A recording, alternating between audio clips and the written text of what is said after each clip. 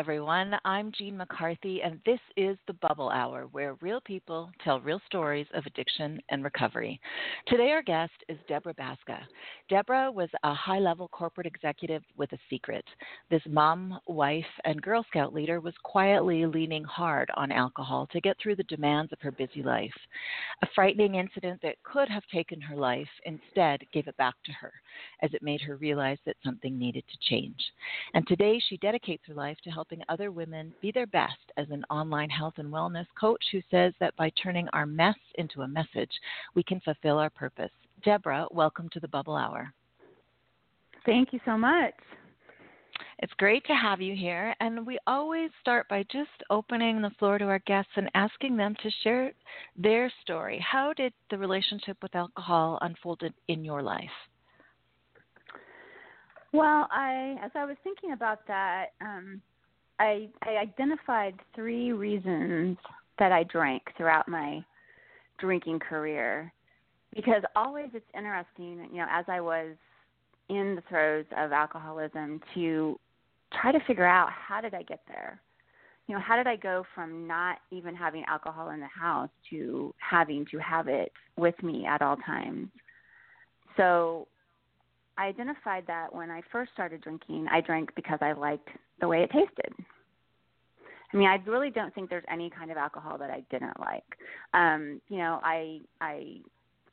drank beer, wine, liquor, whatever. Not to excess. It was just in the right situations. I liked it. My second reason, as I progressed, was it became kind of a comfort zone issue. I found that drinking, I called it my liquid E, my liquid extrovert, because I'm a really high introvert.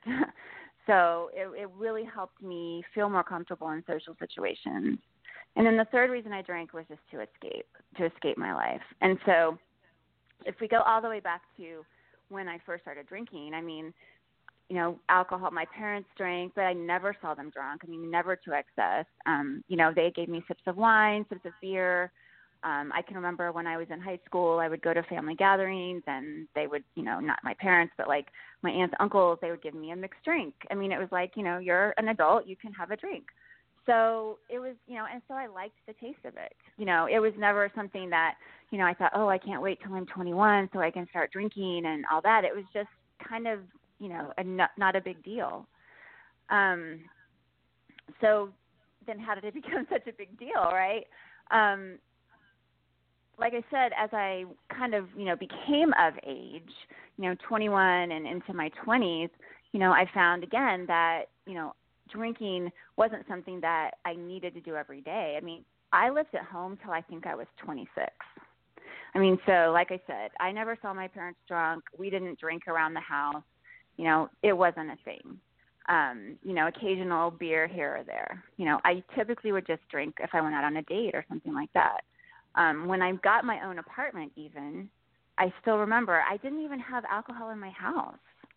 And I look back on that and I think, man, that would have been such a great time to do that alone drinking that I started doing when it got really bad. But I didn't. It never even occurred to me that I wanted to sit around in my apartment and just drink. Again, it was just in a social situation. But I learned throughout those years that when I did go out and I was in a social situation, that drinking helped me feel more comfortable. It kind of like got me out of my shell. And so a lot of times when I would be in a social situation, I did overdrink. But, when I overdrank, I don't think that most people really knew. So I guess I could say I held it well. You might be able to tell that I had a buzz, but I wasn't like the sloppy, slurring my words, stumbling around. It was more, I just knew that, hey, I'm feeling really good. And I started to learn those signs of, okay, now it's getting to the point where, it's getting a little bit too much. And so, I learned how that felt. But again, I don't think that, that's why it was such a secret, I think, because I don't think people really saw, the effects of me, being just drunk. And I was drunk, So going into probably the last, I've been sober 9 years now. So probably in my, I'd say mid 30s up until my early 40s, I stopped drinking, I think, when I was almost 41. That's when my drinking got really, really bad. And so, I look back and say, how did it go from that, I'll just have, drink when I go out, to drinking every single day? It's just a very gradual progression. I know, like, in the job that I was in, it was a very male-dominated industry. Whenever there were business-related social situations, there was a lot of heavy drinking. And, I would, again, my liquid E, I would go and everybody else is drinking, all the guys, I'm, trying to keep up. I'm trying to, be one of the guys, and I'm drinking, and I'm becoming more lively and more entertaining. And, it just, and again, being in a business situation too, I want to be, kind of more powerful, than I normally feel like I am. And so there was a lot of times when there was just like a lot of drunkenness going on there. And I knew, for me, I could feel that it was like to excess. Anytime I did something like that, I would wake up the next day and I would just be really hungover, So that's probably one of the, starts of just really getting to excessive drinking. Again, in my job, there was, it seemed like drinking was around everything. Anytime we socialized, there was drinking. There was wine 30s, there was happy hours, there was, Christmas lunches. We get to have a little break from not drinking during, it wasn't allowed at our company, of course, to drink during the day or to come to work with alcohol in your system. But, on holiday parties, we could go out and have this long lunch, and we would all sit around and drink. And by that time, wine was my drink of choice. That was really the only thing I wanted. And there was just something about that cold glass of Chardonnay that, I got to the point where I didn't want to stop drinking it. It just felt good. It tasted good. It made me feel good. That warm buzz in my stomach. And I think from there, just all that social drinking, and it was heavy social drinking. My husband and I, we would, maybe come home from work and we would have a drink. We didn't used to do that. Why did we start doing that? I don't know. I don't know how we got into that habit. But we would have a drink. We'd have a glass of wine. He'd have his mixed drink. And, it was like, okay, it's okay to drink at home. And it's okay now not to drink only on the weekends or with friends. Now we're having it was something that we did together. It's like, oh, it's a nice thing for us to do. Then for me, it just progressed into this, okay, drinking makes me feel good. It makes me feel less dissatisfied. So I was kind of moving into that stage of, okay, I feel really dissatisfied with my life. I'm feeling like, I'm getting older. I was approaching 40. I've been in the same job for almost 20 years. It's not ever really what I wanted to do. It's kind of just what I fell into doing. I'm not really living out the life that I wanted to live, and of course then I start, my marriage isn't exactly the way I wanted it to, and things aren't going, and I started to kind of get into this, I think life kind of sucks, and drinking just made it feel better. I look back on it now, it sounds like I was just in this really big pity party, which sounds very pathetic when I say it out loud. But it progressed from, like I said, drinking at night to drinking during the day. And day drinking, I think, is one of those things that that's when I started to kind of wonder. I'm like, this probably isn't normal. If I were to tell my friends that I drink during the day, that I leave work at my lunch hour and I go to the liquor store and I get a bottle of wine and I'll go to the park and I'll sit in my car and I'll have, I always have like a little plastic cup. I will have wine, like I will drink half a bottle of wine. They would probably think that was really bad. So you knew that. Now I'm starting. I figured that they would probably think that was bad. So of course that it's a secret. I'm not telling anybody about this. At this time, the same time, there was a particular person at work that was kind of my wine buddy. So we would sometimes leave work a little early and we would go do wine 30. And, that allowed me to maybe start at 4 and, drink, in a proper social situation and then, drive home. I'd have a couple glasses of wine and then I would still have that leftover bottle of wine from maybe the lunch hour that I would have another drink on the way home. Yes, drinking and driving. And then when I got home, I would have to hide that bottle of wine so my husband didn't know. And I would get out the new bottle of wine that was in the fridge, and I could pretend like I was just now having that drink of wine in the evening. Mm-hmm. And so now it's become this life of like this web of like deceit. And, okay, it's fine to go to wine 30. And sometimes I would hope that my husband didn't know I was going to wine 30, because I didn't want him, to know how much I was drinking. But, drinking at my lunch hour is not good. And then continuing to drink. I mean, by this time, by the time I got home, I could have had maybe a whole bottle of wine between lunch and wine 30 and on the way home. And then I would come home and I would start portioning out. I'd start measuring out my drinking by bottles. So it's like I knew half a bottle is 2 glasses. That's I can be okay with that. If I go to 3, well then it's kind of pushing it. But you can't just leave 1 glass of wine in the bottle. So now we're at 4. Okay, so that's a whole bottle. We definitely can't drink more than a whole bottle, except for on the weekends. Except for on the weekends when I would start drinking on Saturdays at like 9 o'clock in the morning. I had my little plastic cup, it was a big cup actually, and I would tell myself, my husband's off doing his Saturday errands, my kids are off doing their thing,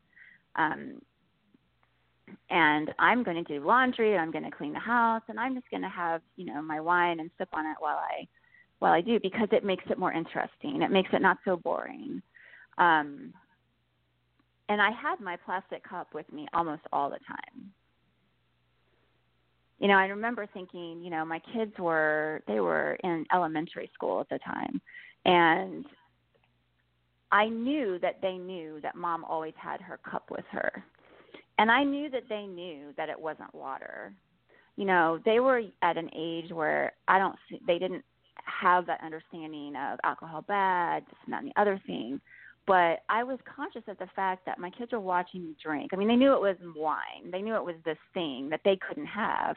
I was conscious of the fact that they were watching me drink like all the time. And I was conscious of the fact that I would have it in the car. Yes, I had it in the car with me. Almost, I got to the point where I couldn't be away from it for any period of time. I want to pause you right there. I had to have there. it with me. When we get to talking about drinking and driving, I picture 2 responses to what you just said there, that you had it in the car. Mm-hmm. Anyone that's been in that position understands it in a way, in that mm-hmm. your thinking is so twisted and your physical dependency on alcohol is such that you have to sip it all the time to keep the physical withdrawals at bay. So when your thinking is that twisted, there's a part of you that thinks you need it in order to drive. It allows you to drive because it keeps withdrawals at bay. Even though you're not really thinking that way, it's kind of it's a twisted thinking that it's okay and you're in denial and you don't really. Now I picture what I call a normie, or a someone who hasn't been there listening to this and thinking, they're oh horrified. my God, they're absolutely lock horrified. this woman up. And I understand they're horrified too. And it's such a, it's so illustrative of the break from reality that happens when our brains are captured by addiction, because you would do anything to protect your children. You would never put them in danger. It's that you're completely in denial that this is dangerous. And I just wanted to stop you and point that out, because it's just illustrative. It's embarrassing to me. Right. Yeah. Right. Yeah. I mean, even just knowing that you could be in a position where your children could be taken from you, very likely would be taken from you Mhm. for driving with alcohol. And the denial is Mhm. so powerful that even a mother's love can be sort of numbed, and not numbed, you didn't love them less. I mean, denial that there's anything that wrong with that. Um, and wow, Well, you and were, go ahead. no, I was gonna say my denial was that I was okay. I'm okay. Yeah. I'm not impaired. Right. Because like I said, I was drinking so constantly that I knew when I was impaired, quote unquote. In my mind, and it was, yeah. I just didn't. I justified it by saying, no, you're not really impaired. So, it's Mhm. just a little bit. It's okay. You're Mhm. not speeding. You're not going very far. You're fine. Now, there were Mhm. definitely times in those heavy drinking social situations when I drove home, and it was not good, and I was not the only one, and it's so interesting how, gosh, it's like I even think about the difference between now and 9 years ago when I stopped drinking. Then, everybody at these social situations drove home after drinking heavily, you know. Mhm. Um, but today, even I walk into a drugstore and they've got wine and they've got alcohol. I'm like, man, it was much harder to get back in the day. I had to go to a liquor store or to a grocery store. Now it's like here at the CVS, and it's just everywhere and it's so prevalent. Um, Mhm. it's just, I don't know. I feel like It's the a good thing I'm not marketing drinking of, anymore. I know. I agree with you because I think the marketing towards women, I mean, I was just looking on a website this morning and there's all these t-shirts, like mommy juice Mhm. and wine o'clock and I like my mommy better with wine and like it's Oh complete my nonsense. goodness.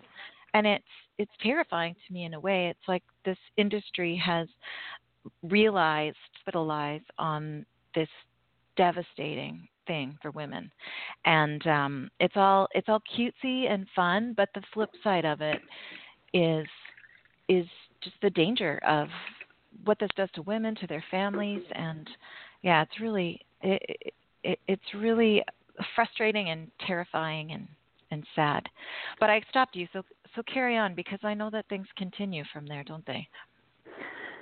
Yes, and like I said, I look back on that and I'm horrified as well. So, and I've never really talked about that specific thing, and so I was thinking about that as I was preparing, my thoughts for this call, and I'm like, that's kind of something that I've never really shared openly. I'm very open about my sobriety and my story, and I think it's because I've never addressed that issue of drinking in the car because I Mhm. knew that people would be so horrified by it Mhm. because it is incredibly, incredibly wrong.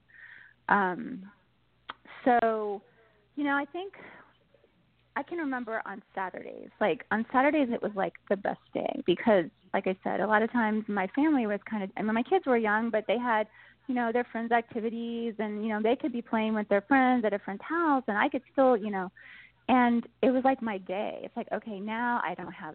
And see, I never during the week I never drank in the morning, so I never drank before I went to work, which I'm like, okay, that's a good thing. And I didn't drink every day on my lunch hour. Not every day. Sometimes I had meetings where I couldn't do it, and then it was really annoying. I was like, oh man, I can't, drink until the evening. But I would almost every day have wine on the way home from work. But Saturdays were great because it's like I can do this, and nobody really knows. I did get to the point where I was starting to hide it from my husband, like my cup. So I would try to like put it, behind, something on the counter just so it wasn't like there, because I didn't want him to know I was drinking all day long. Now he knew that I was drinking, but he just didn't know how much. And I remember even before I got to that point. So I was talking about Saturdays. So Saturdays, I just remember I got to the point where I was literally, once I got kind of that baseline stuff done, I got my laundry done, I got, the air, I went to the grocery store, got all that out of the way, any of around outside the house that I had to do. Now I can just sit in the house and I can really just get into it. You know, and because I don't have to go anywhere else, or I don't have to get in the car and do all that. And I just, you know, it was like I just wanted that day to be done. Let's just, you know, and that's the point I got when I was towards the end of my drinking, where I really just wanted every day to be over. You know, I was to the point where I didn't really feel like I had any purpose, but I knew that if I wasn't here anymore, it would be really bad. I said that would really suck for my kids. I would really hate to grow up without a mom. And I know my husband would be really sad, and my mom and dad would be really sad. So I kind of got a hold because I don't want to. That breaks my heart hearing you say that. To think of a beautiful young mom with a gorgeous family and a good career, just tolerating her life and just sort of holding her place and being almost continually numb around the clock throughout the week, to just sort of tolerate a life that you live very wholeheartedly now. And it's so heavy. Just my heart feels heavy as you tell this, because I think a lot of us have been there, and it's a sad, sad existence, and we cannot see that it's alcohol that's pinning us down into that. That it happens so slowly over time that we just don't see it. You know, we think we're the problem. Yeah. And that just breaks my heart. So something happened. Tolerating life. Yeah, tolerating life is a really great way to put it, because that's really what I was just doing, just trying to tolerate it, get through every day until the end. Would you say you had a level of sort of worthlessness towards yourself that didn't consider that you should actually enjoy your life or what you really wanted? Was that part of the problem, do you think? I mean, like I said, I think it kind of started with this whole idea of, you know, that, yeah, I don't have the life that I envisioned, and I'm not ever, you know, it's not ever going to be any different than it is now. And you know, again, there's that worthlessness. I mean, I spent some time in therapy, believe you me, and, you know, I have kind of this old recording that plays in my head that I'm not good enough, that I'm not likable enough, and that I am somehow an imposter. And, you know, again, when you think about all of the secret drinking that I did, why do I feel like I was an imposter. I was living a fake life. I was very high functioning. High functioning. You know, I got promotions at work. You know, I was senior leadership team. Like I said, I was, you know, involved in my kids', you know, classroom activities. I was a Girl Scout leader. I went to church. You know, I was very high functioning. Well, and you have a video on your website, which is deborahbaska.com, and you tell your story in that video, and you show pictures from that stage of your life. And so as you talk about this, I watched that video. I'm seeing those pictures in my mind's eye. You're beautiful. You have a gorgeous family. You have a good job. I mean, someone on the outside would say, what do you have to feel bad about? You do have an amazing life. So what was the disconnect there?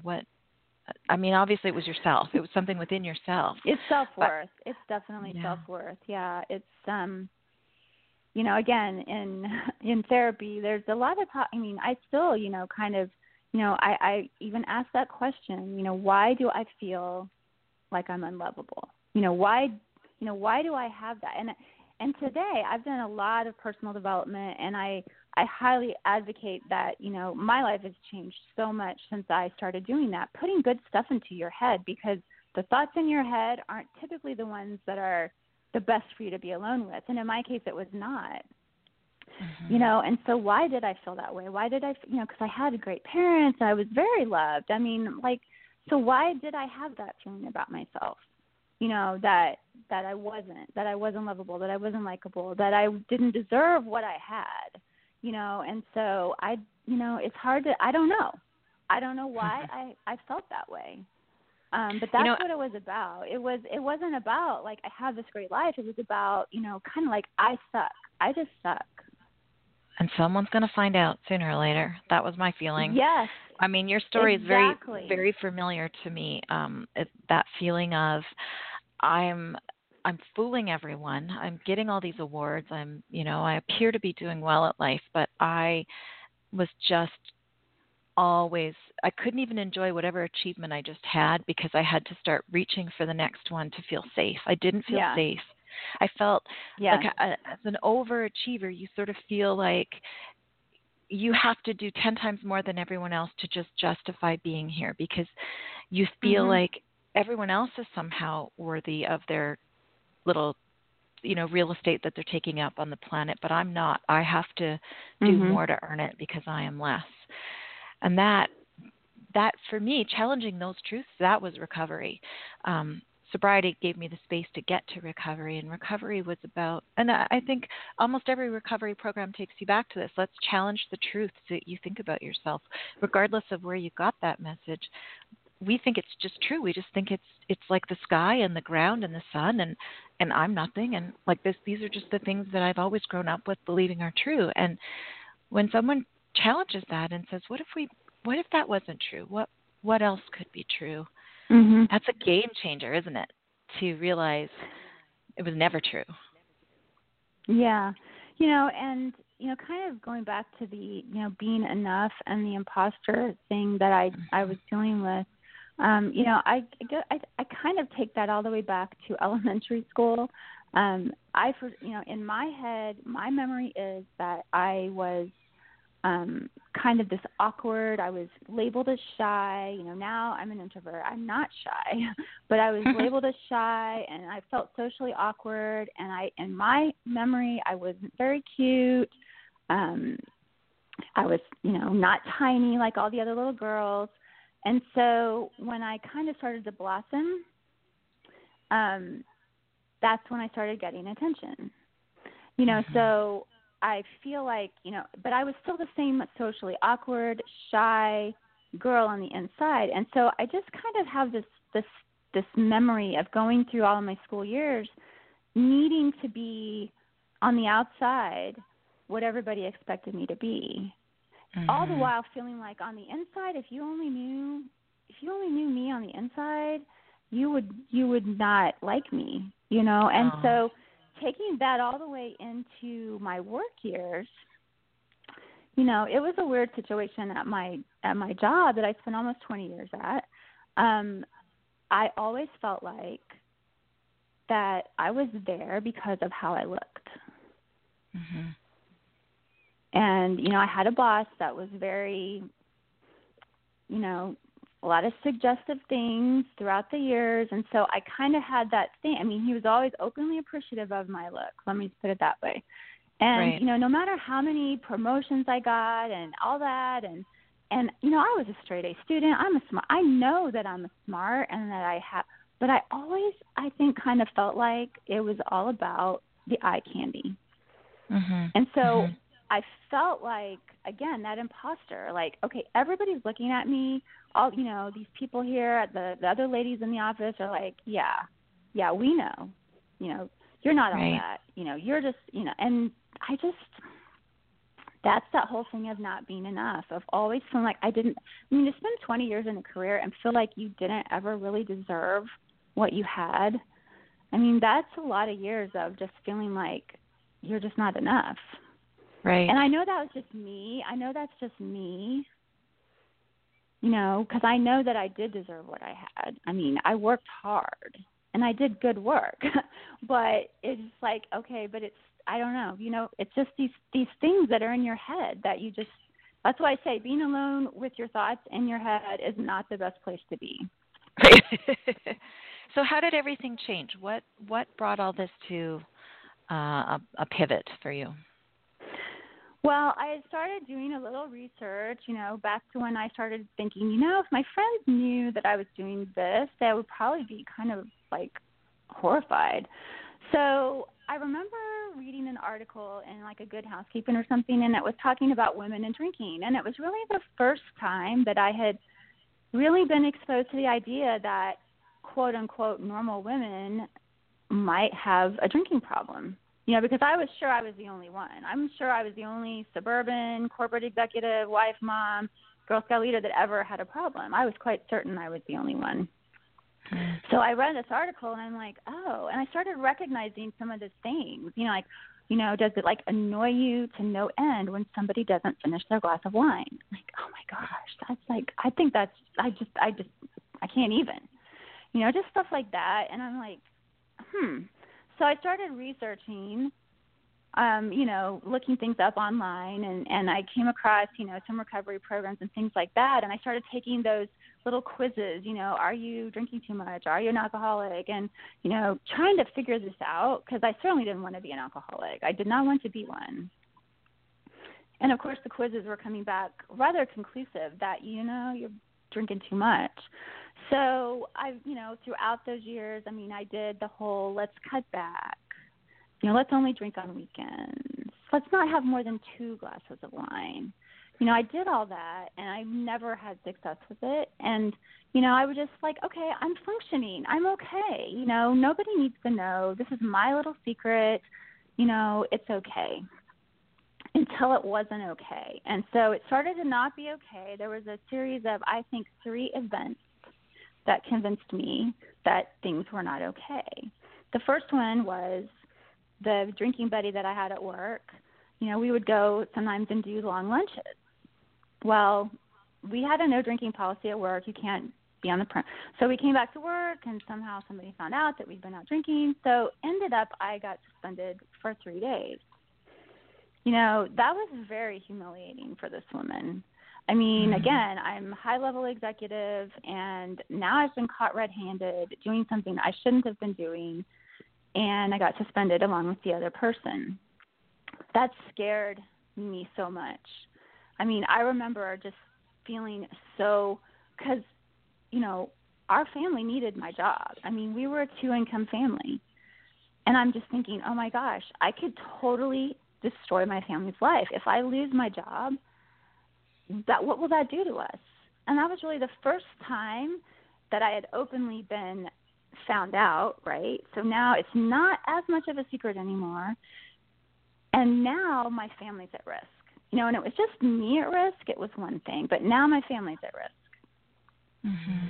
So over those 3 days, I talked with my husband. Now my husband knows. And, and I talked to my mom. My mom's my confidant as well. So we, so now – kind of some of my little secret behaviors coming out just a little bit. And so I called EAP and I found a counselor, and I'm like, I'm going to go to this counselor. I'm going to get counseling because, it's just me and her, and we'll do that.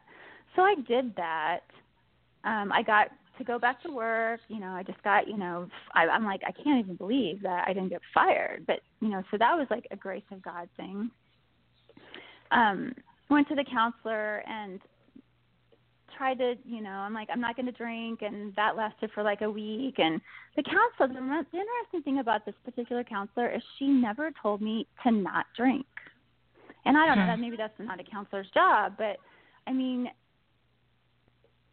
it was just like she never told me not to drink, like you shouldn't drink anymore. It was, so even when I would, I did my 1 week of not drinking or whatever, and then I was like, yeah, I had some wine, and I was like, it was never like she told me, that's not good for you. You shouldn't do that. And so I guess I thought it was okay, that I could, this professional is not telling me not to do it. She seems to be okay with me saying, so I kind of, cut back and did all that. And then it just got right back to where it was again.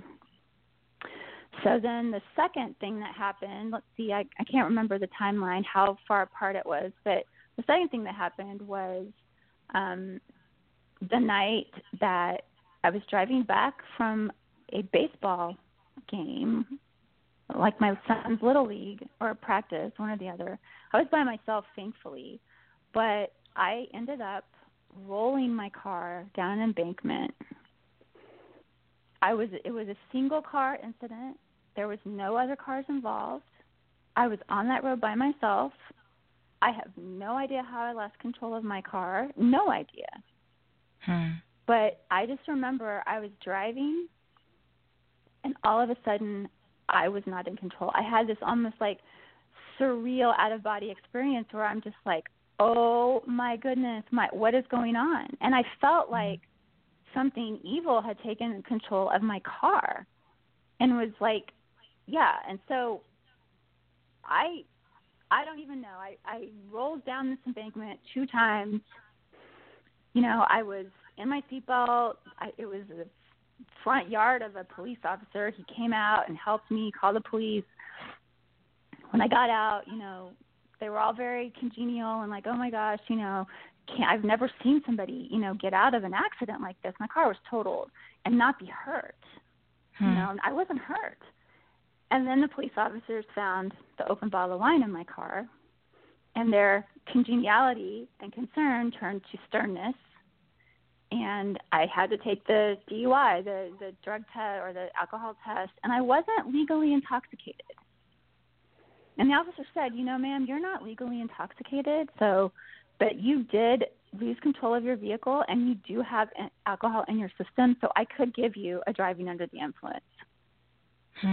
But I'm not going to. I'm going to give you a warning. But he said, I hope you take this as a warning.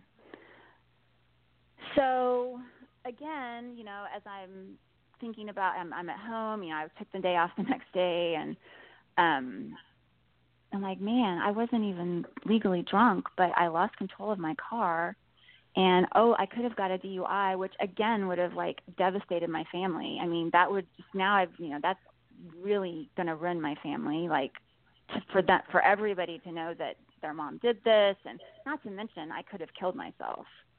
I could have killed myself. And someone else, too. If my mom, if she was in the car with me, or my kids, and as I thought about that incident, as I was replaying it in my mind, it came to me that I don't think that was an evil spirit that took control of my car. I think that might have been a heavenly spirit. Because why otherwise would I have come out of that completely unscathed? I was not injured at all.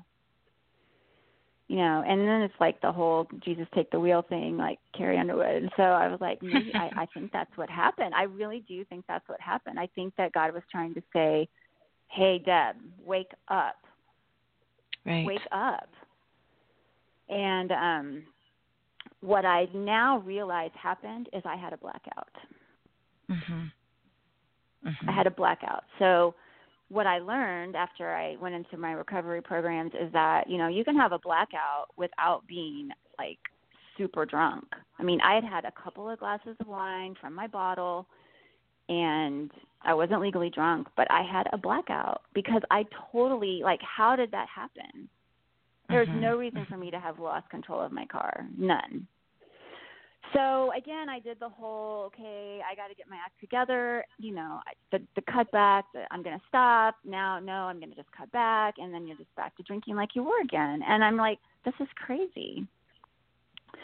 The thing that finally sent me into recovery, it was a very anticlimactic situation, was I had my Saturday drinking thing, and that night we went out with friends. And I remember the next day, my husband, very calmly said to me, Deborah, I know you didn't get as drunk as you were last night at dinner just from drinking at dinner. And he said, if you need to go into a recovery program, whatever you need to do it, because this isn't good. And that for me was the worst, because I told you that I've always been a very functioning, and nobody really knew how drunk I was. Well, now he was telling me, you were obviously drunk. Obviously drunk. And so that was just almost, and it sounds so odd that, okay, I almost lost my job, I almost lost my life, but this public embarrassment thing is what really gave me that, okay, this really isn't just your little secret anymore. So the very that very day, I checked into, a 12-step program. I found out where I could go. Of course, I went to, the meeting that was far away from my house, so nobody else would know that I was doing that. I would hate to have run into somebody that I knew. And,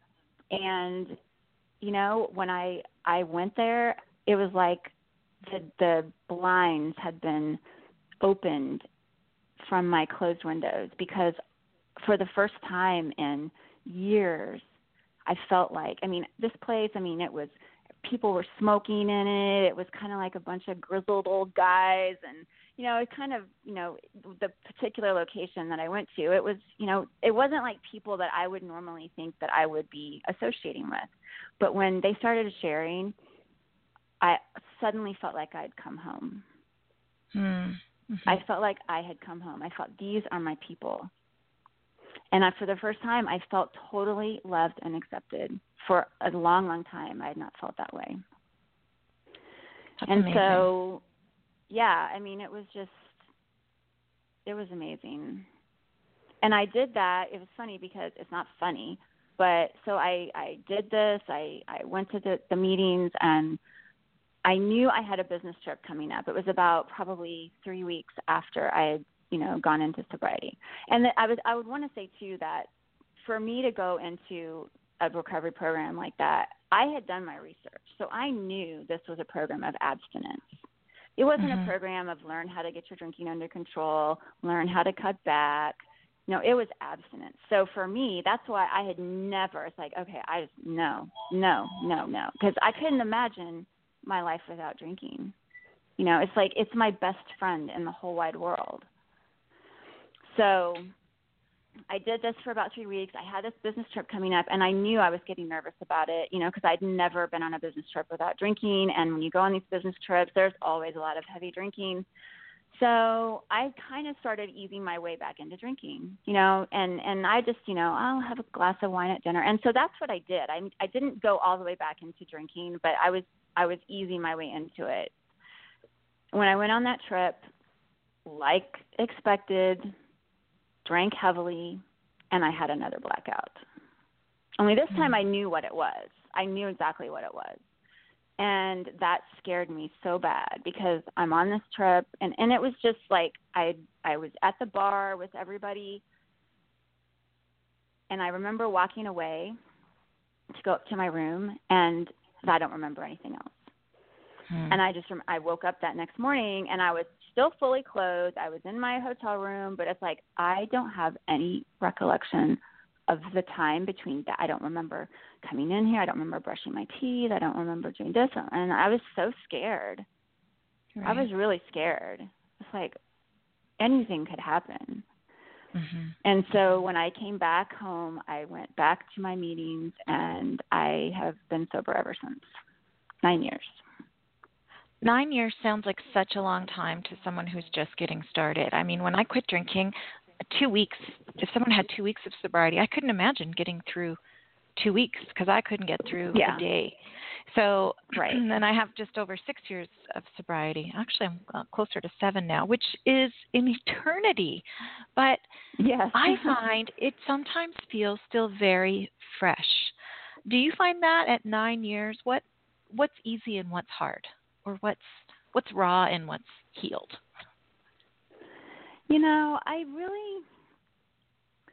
It's really fairly easy for me not to drink because I know how the story ends. So one of the things I learned was, number one, if you don't take that first drink, you can't get drunk. Because really, when I do think about drinking, and sometimes I do, sometimes I'm like, I just really, I know I don't want a glass of wine. I don't want one glass of wine. I know that.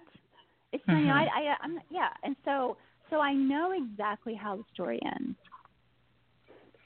And I've been told by people that have gone before me that, it only gets worse.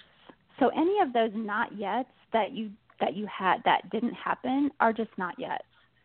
So just like I said, like I didn't drink in the morning before I went to work. Well, not yet. I never had a DUI, but not yet. I almost did. So the not yets were kind of already starting to happen. Mm-hmm. So I Mm-hmm. know how the story's going to end. I absolutely know. I know that everything I have today, if I were to start drinking again, it would all go away.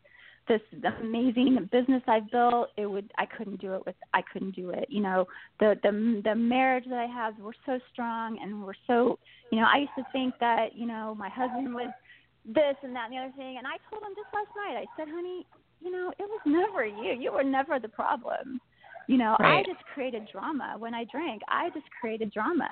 And now we Mm-hmm. don't have all that drama. So our marriage is so strong and so amazing. I wouldn't I have think that if I started drinking again. I think addiction looks for other places to lay blame because we want it to be anything but addiction, right? Like I want my problems to Yeah. be caused by anything but alcohol because I don't want to have to give up Mhm. alcohol. Therefore, it must be Mhm. my husband or my kids or my coworkers or my life. Yeah. But it's Or really you the alcohol. or that's the or that's the reason I'm drinking. I'm drinking because you make me crazy. I'm drinking because I don't like my job. I'm drinking because, and you know, it's not, those external things aren't the fault. That's not the cause. Do you ever have So, drinking yeah, dreams, so Deborah? you know, I did at first. I definitely did at first. I don't really anymore. Yeah, I don't dream much anymore, like at night. So, but I did at first, and it's very strange. I mean, it's like you wake up almost in a panic, you know. Mm-hmm. And I remember my sobriety was so important to me, and I loved, you know, I loved my 24 hours, and I loved my, you know, my 30 days, and that those are some of my most precious, you know, things, and still they are. And I just remember waking up from those drinking dreams like in a panic, like, oh my gosh, I've ruined it all. And Right. then you realize it was just a dream. You're like, okay, Right. And still it here. highlights to us how much we value our sobriety, I think. That's the one Yeah. good thing. You wake up and you're like, oh, thank God that wasn't real. Sometimes if we're getting complacent, it's that little shock is almost something to be grateful for. Hey, I want to ask you about drinking in business situations because this is a common problem and it really complicates recovery for a lot of women in particular. I think especially either in the corporate world or in the sales. Sales is a very Mhm. boozy place. And Mhm. how did you learn to navigate those situations without alcohol? Yeah. Those were the things that scared me the most. You know, I can remember, you know, I'm sure everyone that goes into sobriety thinks the same way. It's like, well, how am I going to get through Christmas? How am I going to get through my birthday? How am I going to get through weddings? How am I going to get through vacation? You know, everything. It's like, how can I do that? Business. Yes. How am I going to do that? Because people are used to seeing me drink. That's what we do. And, you know, it's, at first you just knuckle through it. You know, I always have like a Diet Coke or water, or like I would do like a cranberry and soda. So at first it's kind of like, well, here's things like a cranberry and soda. Nobody needs to know it doesn't have, you know, vodka in it or something like that. So it was kind of just this casual, you know, just doing it. But yeah, it was really, really hard. And like my first business trip without it, I mean, it's hard. And then you have to just be yourself. You don't have the reliance of the liquid E anymore. It's just really hard. But for me, like I said, it was just so important. And I never made a public statement. I never made a public statement to anybody. I didn't even tell like our closest friends, you know, I just stopped drinking. You know, I can remember, my first like social situation, and so like one of my good friends that, you know, we liked our wine together, she was having a ladies' night out, and I went over to her house, and she had a glass of wine already poured for me, and Mm. she gave that glass of wine to me, and I didn't know what to do. I held that glass of wine, and Mm. I carried it around, you know, kind of like this, like, you know, like you holding a baby you don't know what to do with, like, okay, I'm carrying this glass of wine around, and I set it down on the counter, like in front of me, and so I ended up calling one of my sober friends, and I'm like, okay, I have this glass of wine, and it is like, and we talked through it, and I didn't drink the wine, but I hadn't told her that I Mm-hmm. wasn't drinking. You know, so that was what I just didn't even tell people. I just stopped doing it. And I tried to kind of hide it a little bit, but eventually they just got used to it. But I always wonder, if my friends ever wondered, like, hey, what if she stopped drinking? I mean, now I'm very public about my story, but we still never had a conversation about it. So if someone called you that was in that situation, what would you tell them to do? Or what would you do yourself now if someone just handed you a glass of wine? Oh, well, I wouldn't accept it for one now. I mean, I would say, oh, no, thank you, I don't drink. And it's, there's people that don't drink besides alcoholics, right? There are normal Right. people that don't drink. So there's that too. I didn't know that. I didn't know there were normal people that didn't drink. But, if somebody were to I didn't know that. It's like everybody I know drinks, everybody. But if somebody were to call me in that situation, I would stay on the phone with them as long as I needed to, if they needed me as that support. I don't really remember what we talked about. I just remember having this sober person, and she was like me. She was, a career woman. I mean, so she was very relatable to me. I just remember just having her to remind me that, it's okay.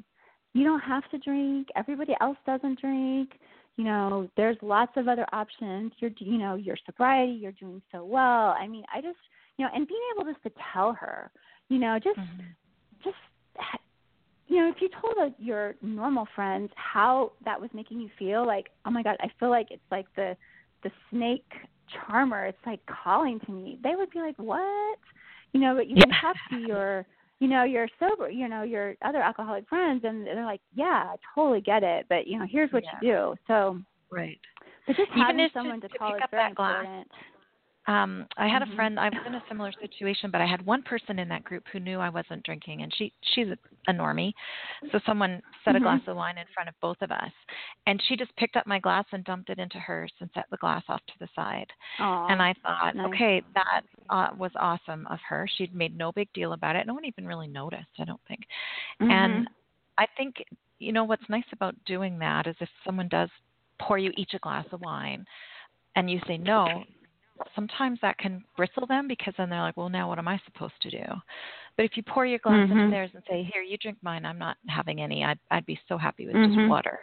It's almost a graceful out as well. But it's such a terrifying moment in early recovery. Oh, my gosh. Thank God you had someone all to those call. firsts. Yeah, all those firsts are really, really hard. It's true. Weddings, parties, family gatherings. We only have a few minutes left, and there's something really important I want to ask you about, and that is your kids. So you talked about the fact that you were aware that you were normalizing drinking in front of your kids, and that bothered you, and you have made the decision to be really open about your recovery now. So tell me about your kids, and how do you talk to them about alcohol and recovery and these things now, and what's their response been? I'll start by saying I remember when I was, in early recovery, and I was talking to my sponsor, and I can remember I was just crying my eyes out, and I was telling her, I am so afraid that I'm going to screw up my kid's life. And I was talking to her recently. Yes, we still talk 9 years later. And I was sharing with her some of the successes, about my kids. And I was telling her, like, I am just so freaking proud of them. And she said, Deborah, I remember when we had this conversation and you were so worried, and look at how they turned out. And she said, you had as much to do with that as anybody else. So, yeah,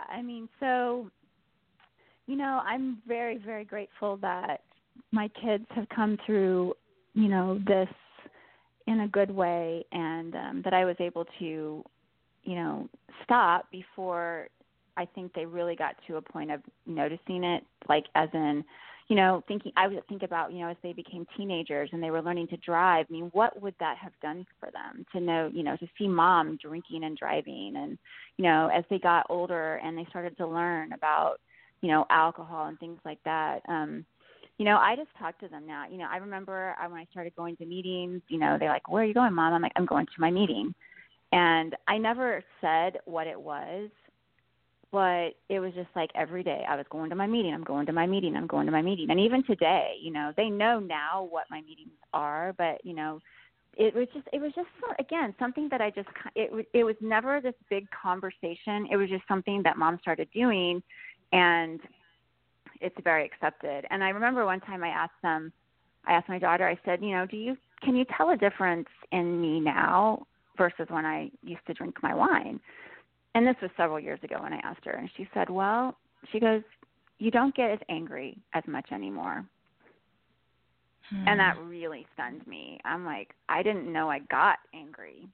I didn't know that I was getting angry. And it kind of hurt my heart a little bit to know. I mean, I was hoping she would say, oh, no, I can't tell any difference. But she could. I mean, so they could tell, you know, how I am now versus how I was then. But I have talked to them. We have a very prevalent history of alcoholism in my family, which I now know and was really not discussed until I became openly sober. And I talk to my kids. I tell them, you know, we have this really very strong, seems to be a family thing, and, you know, you need to be cognizant of that. And, you know, my husband still drinks, you know, my daughter's 21. I don't expect that they're going to go through life not drinking. I haven't told them that they need to do that. That they're going to make their own decision about that. But they seem to have a healthy outlook on it. They never did a lot of partying. I mean, they didn't do any partying in high school. They, you know, again, they, you know, they're both in college now, and they seem to have a healthy outlook on it. So that's kind of just where we're at with that. Oh, but they know that it's a family issue. Yeah. I think that's great. That kind of honest dialogue, that's something you didn't have, and it might have made a difference for you. Last question for you is about your decision to open up and talk about your story. Now you use that to help other women. So tell me a little bit about that and how your story helps you connect to others. Yeah, I mean, for many years, it was still kind of, like I said, I never discussed it with friends. It was very much something that I didn't want people to know about. And what the change for me came about, you know, when I started my business, I'm an online health and fitness coach, and I was doing some masterminding with some other people in my business. And, you know, sharing your story, especially when you build your business using social media, is so important. And I was very open. I mean, I've had eating disorders in my past and things like that, but I wasn't sharing this part of me. And just in that mastermind and hearing other people kind of share their stories and things in their life, it gave me the courage in that group to share this part of my story. And the feedback and the response that I got was so loving and so accepting, gave me more courage. And then I started to think, you know, why did I have to be the one that has to be alcoholic? Well, maybe God wants me to turn this mess of my life into a message. And so I remember the first time I publicly shared my story was that video that you saw. You know, my company, they said, hey, you know, we'd like to do a video for you, it's a success story video about how you built your business, but, you know, where you came from. And I said, okay, you know, and I remember being in the room when that video aired, and I was so nervous.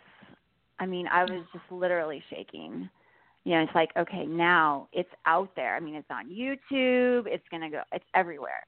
And the response I've gotten over the years has been so positive. And I'm not saying hundreds and hundreds of women have commented to me, but even one message from a woman that says, you know, I saw your story and can I talk to you about what's going on with me? That's why I do it. That's why it's important for me to not be anonymous. Anonymity. That's why it's important for me to share that story. It gives me more purpose with what I've gone through. Well, first of all, let me just tell our listeners they can, again, visit DeborahBaska.com, DeborahBaska.com, and you will see that video where she talks about her journey, and it's very powerful, beautiful video. And you went to you got pretty vulnerable with us here today, and so I thank you for sharing some things that you really haven't talked about before, and knowing that that, as you say, your message that came from your mess can reach someone and make a difference to them. And I know that there's so much power in telling our stories, and I want to thank you for being here today and sharing yours with us. Absolutely. Thank you. Just before we go, I just want to know, do you have any final thoughts for our listeners or any words of encouragement for somebody who's struggling today? I just think that take each 24 hours as 24 hours, and, not looking at all the things that you can't do in the future, but think about all the things that you can do. Yeah, I love it. Okay, well, Deborah Baska, thank you so much for being our guest today. And listeners, thank you for being with us. You can find me at unpickledblog.com. You can find Deborah at deborahbaska.com. And as always, you can reach me or Deborah by writing to thebubblehour@gmail.com. And Deborah, you have a contact form on your website as well, don't you? Yes, I do. Yeah, so you can reach Deborah directly there if something you heard today resonates with you and you wanted to maybe send Deborah a word of thank you for sharing her story. You can do so there. So that's all the time we have for today. And thanks again for being here, Deborah, and for all our listeners. You'll hear from us again soon. So until next time, take good care.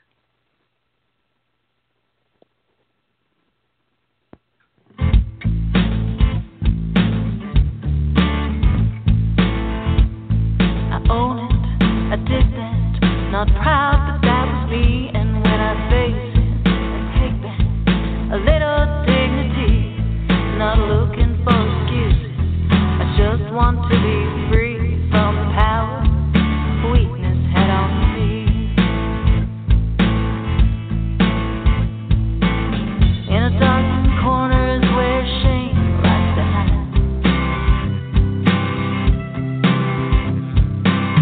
You think you're strong just 'cause you keep it all inside. It just stays and waits there to rob you of your pride. Turn the light on, you can shine. When you say, oh, I did that, not proud, but that was me. And when I face it, I take back a little dignity. I'm not looking for excuses, I just want to be free from the power had on me.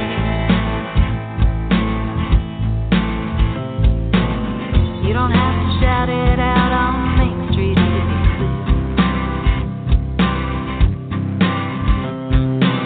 clear. You don't need to whisper to confessionary ears. The person you should talk to, the looking at you in the mirror, and the one who